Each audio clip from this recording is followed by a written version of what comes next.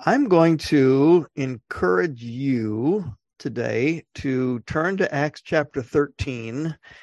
And this is a passage we're often in, but after listening to Brian's devotion yesterday, I got a little bit of a different perspective on this text.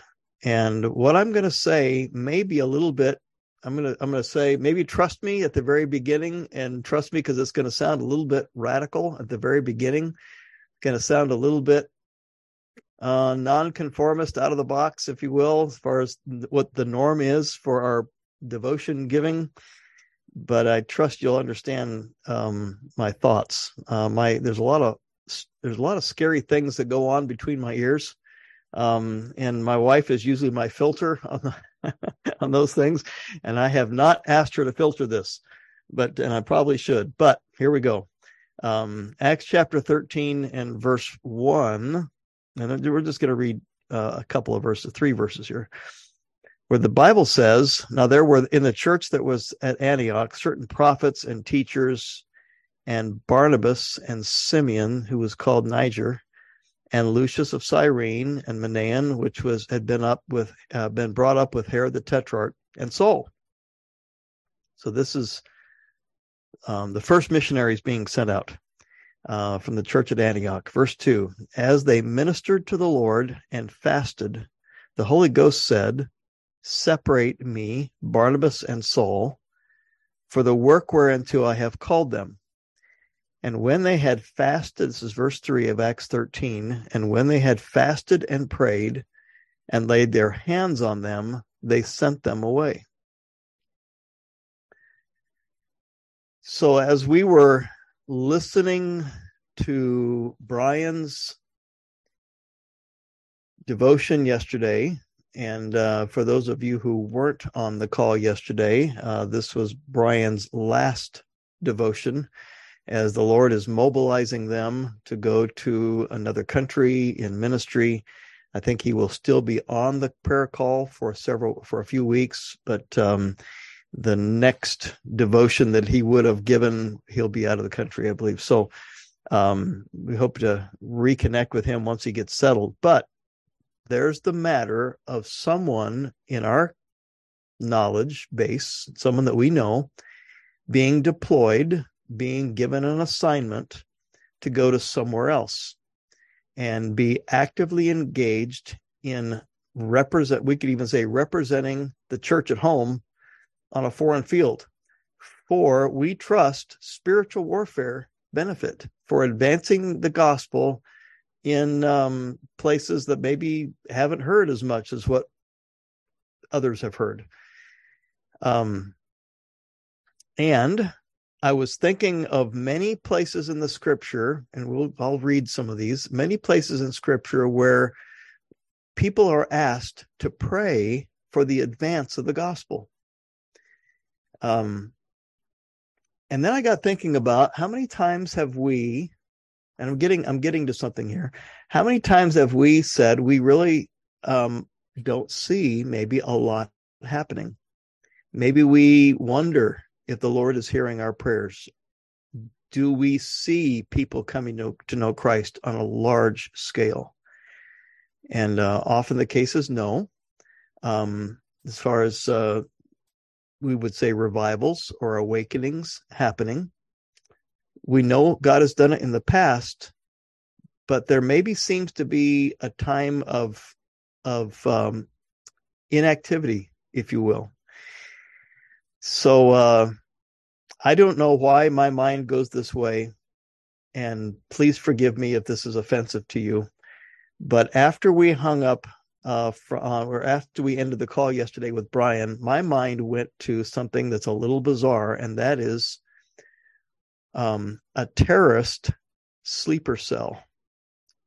So we'll say terrorist organizations may deploy their people into lands where they infiltrate the culture, infiltrate the society, and we call those sleeper cells. So they're not active necessarily, But the definition, if you go to the internet and look at the definition of a sleeper cell, it's this: a secretive group of spies or terrorist agents that remain inactive within a target population until ordered to act. Think about that. A secretive group of spies, and probably that's what enemies of the gospel may see presenters of the gospel in another land. They may not know why we're there, and you look different than us, and kind of a secretive group of spies or terrorist agents that remain inactive within a target population until ordered to act. So Paul, the Apostle Paul, understood the effect on ministry of God's people praying. And in this text in Acts chapter 13, just before his departure on the first, really, and second missionary journeys, the believers in Antioch prayed for Paul and his team.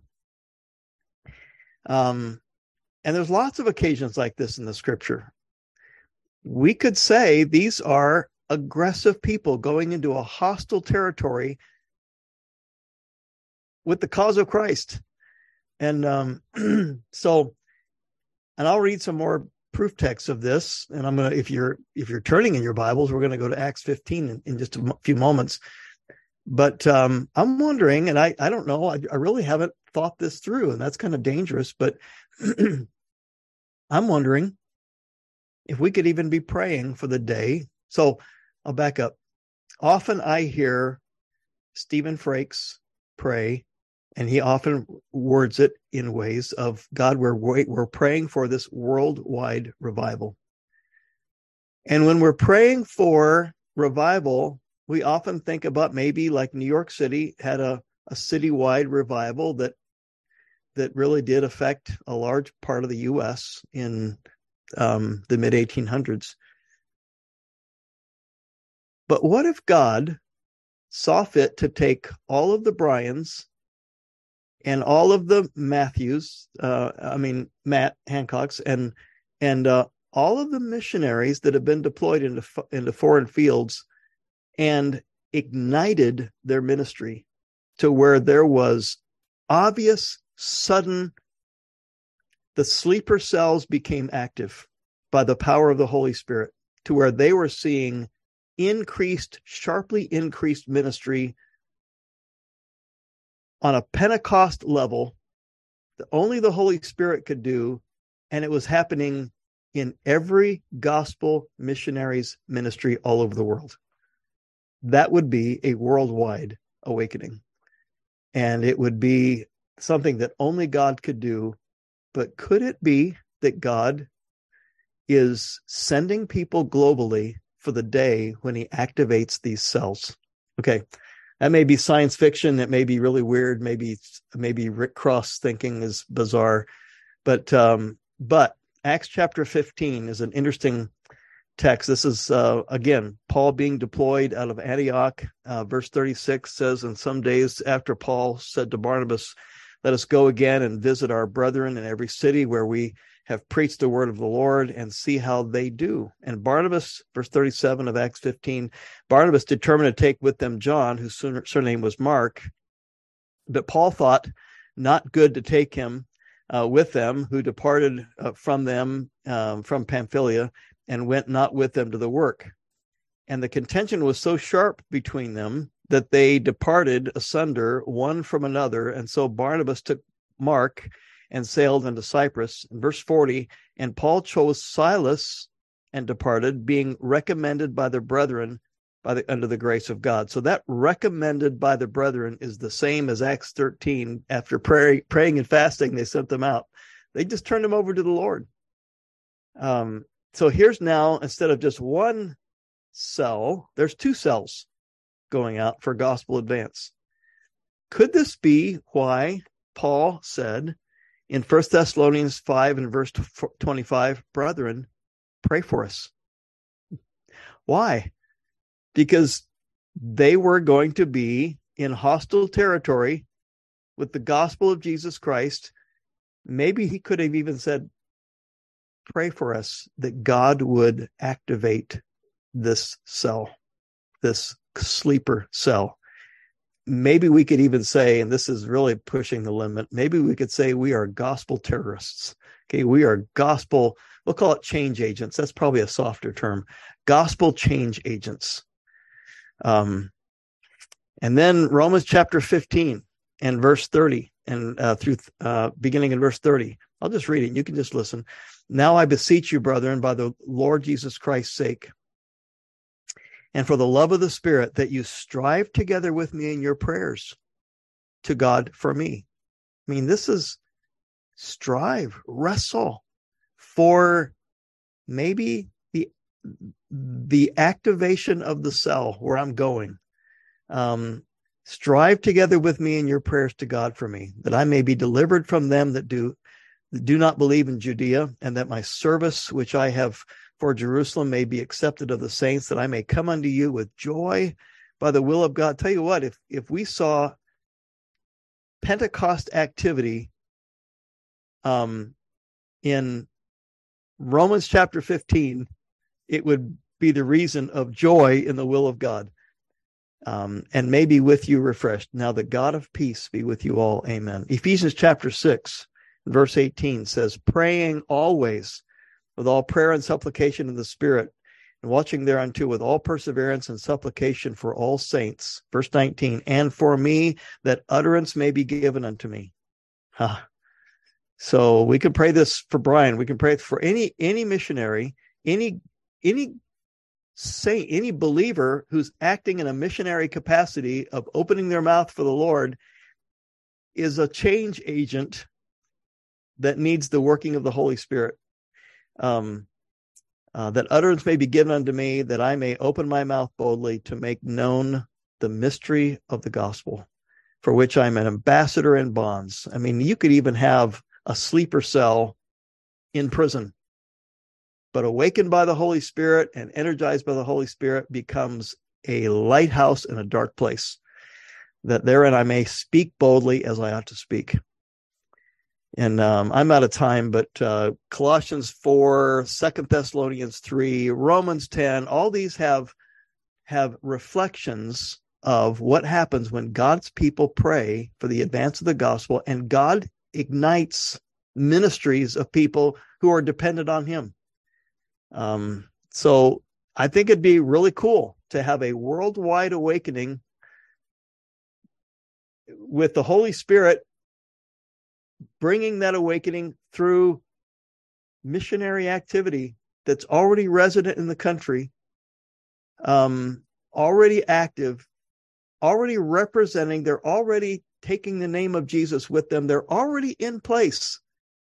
And instead of maybe God, and he can do this if he wants, obviously, but instead of God bringing revival to a city and awakening to a city, maybe he would bring awakening to the ministries of missionaries all over the world, already in place, already seeking him, already with a network, and Holy Spirit Pentecost happening in these places. Some of you know the name James Fraser, a missionary to the Lisu people in China. He said this. He said, I believe it will only be known on the last day how much will be accomplished in missionary work by the prayers of earnest believers at home. So we are the praying believers at home. And let's be praying for gospel work through gospel workers on the mission field, what we would refer to as the mission field, anything that's not our home. And so maybe we could do that today. Let's be praying for those representing the cause of Christ in places around the world. And may God cause what we think of as maybe inactivity become vibrant activity, even activated sleeper cells for the glory of the Lord.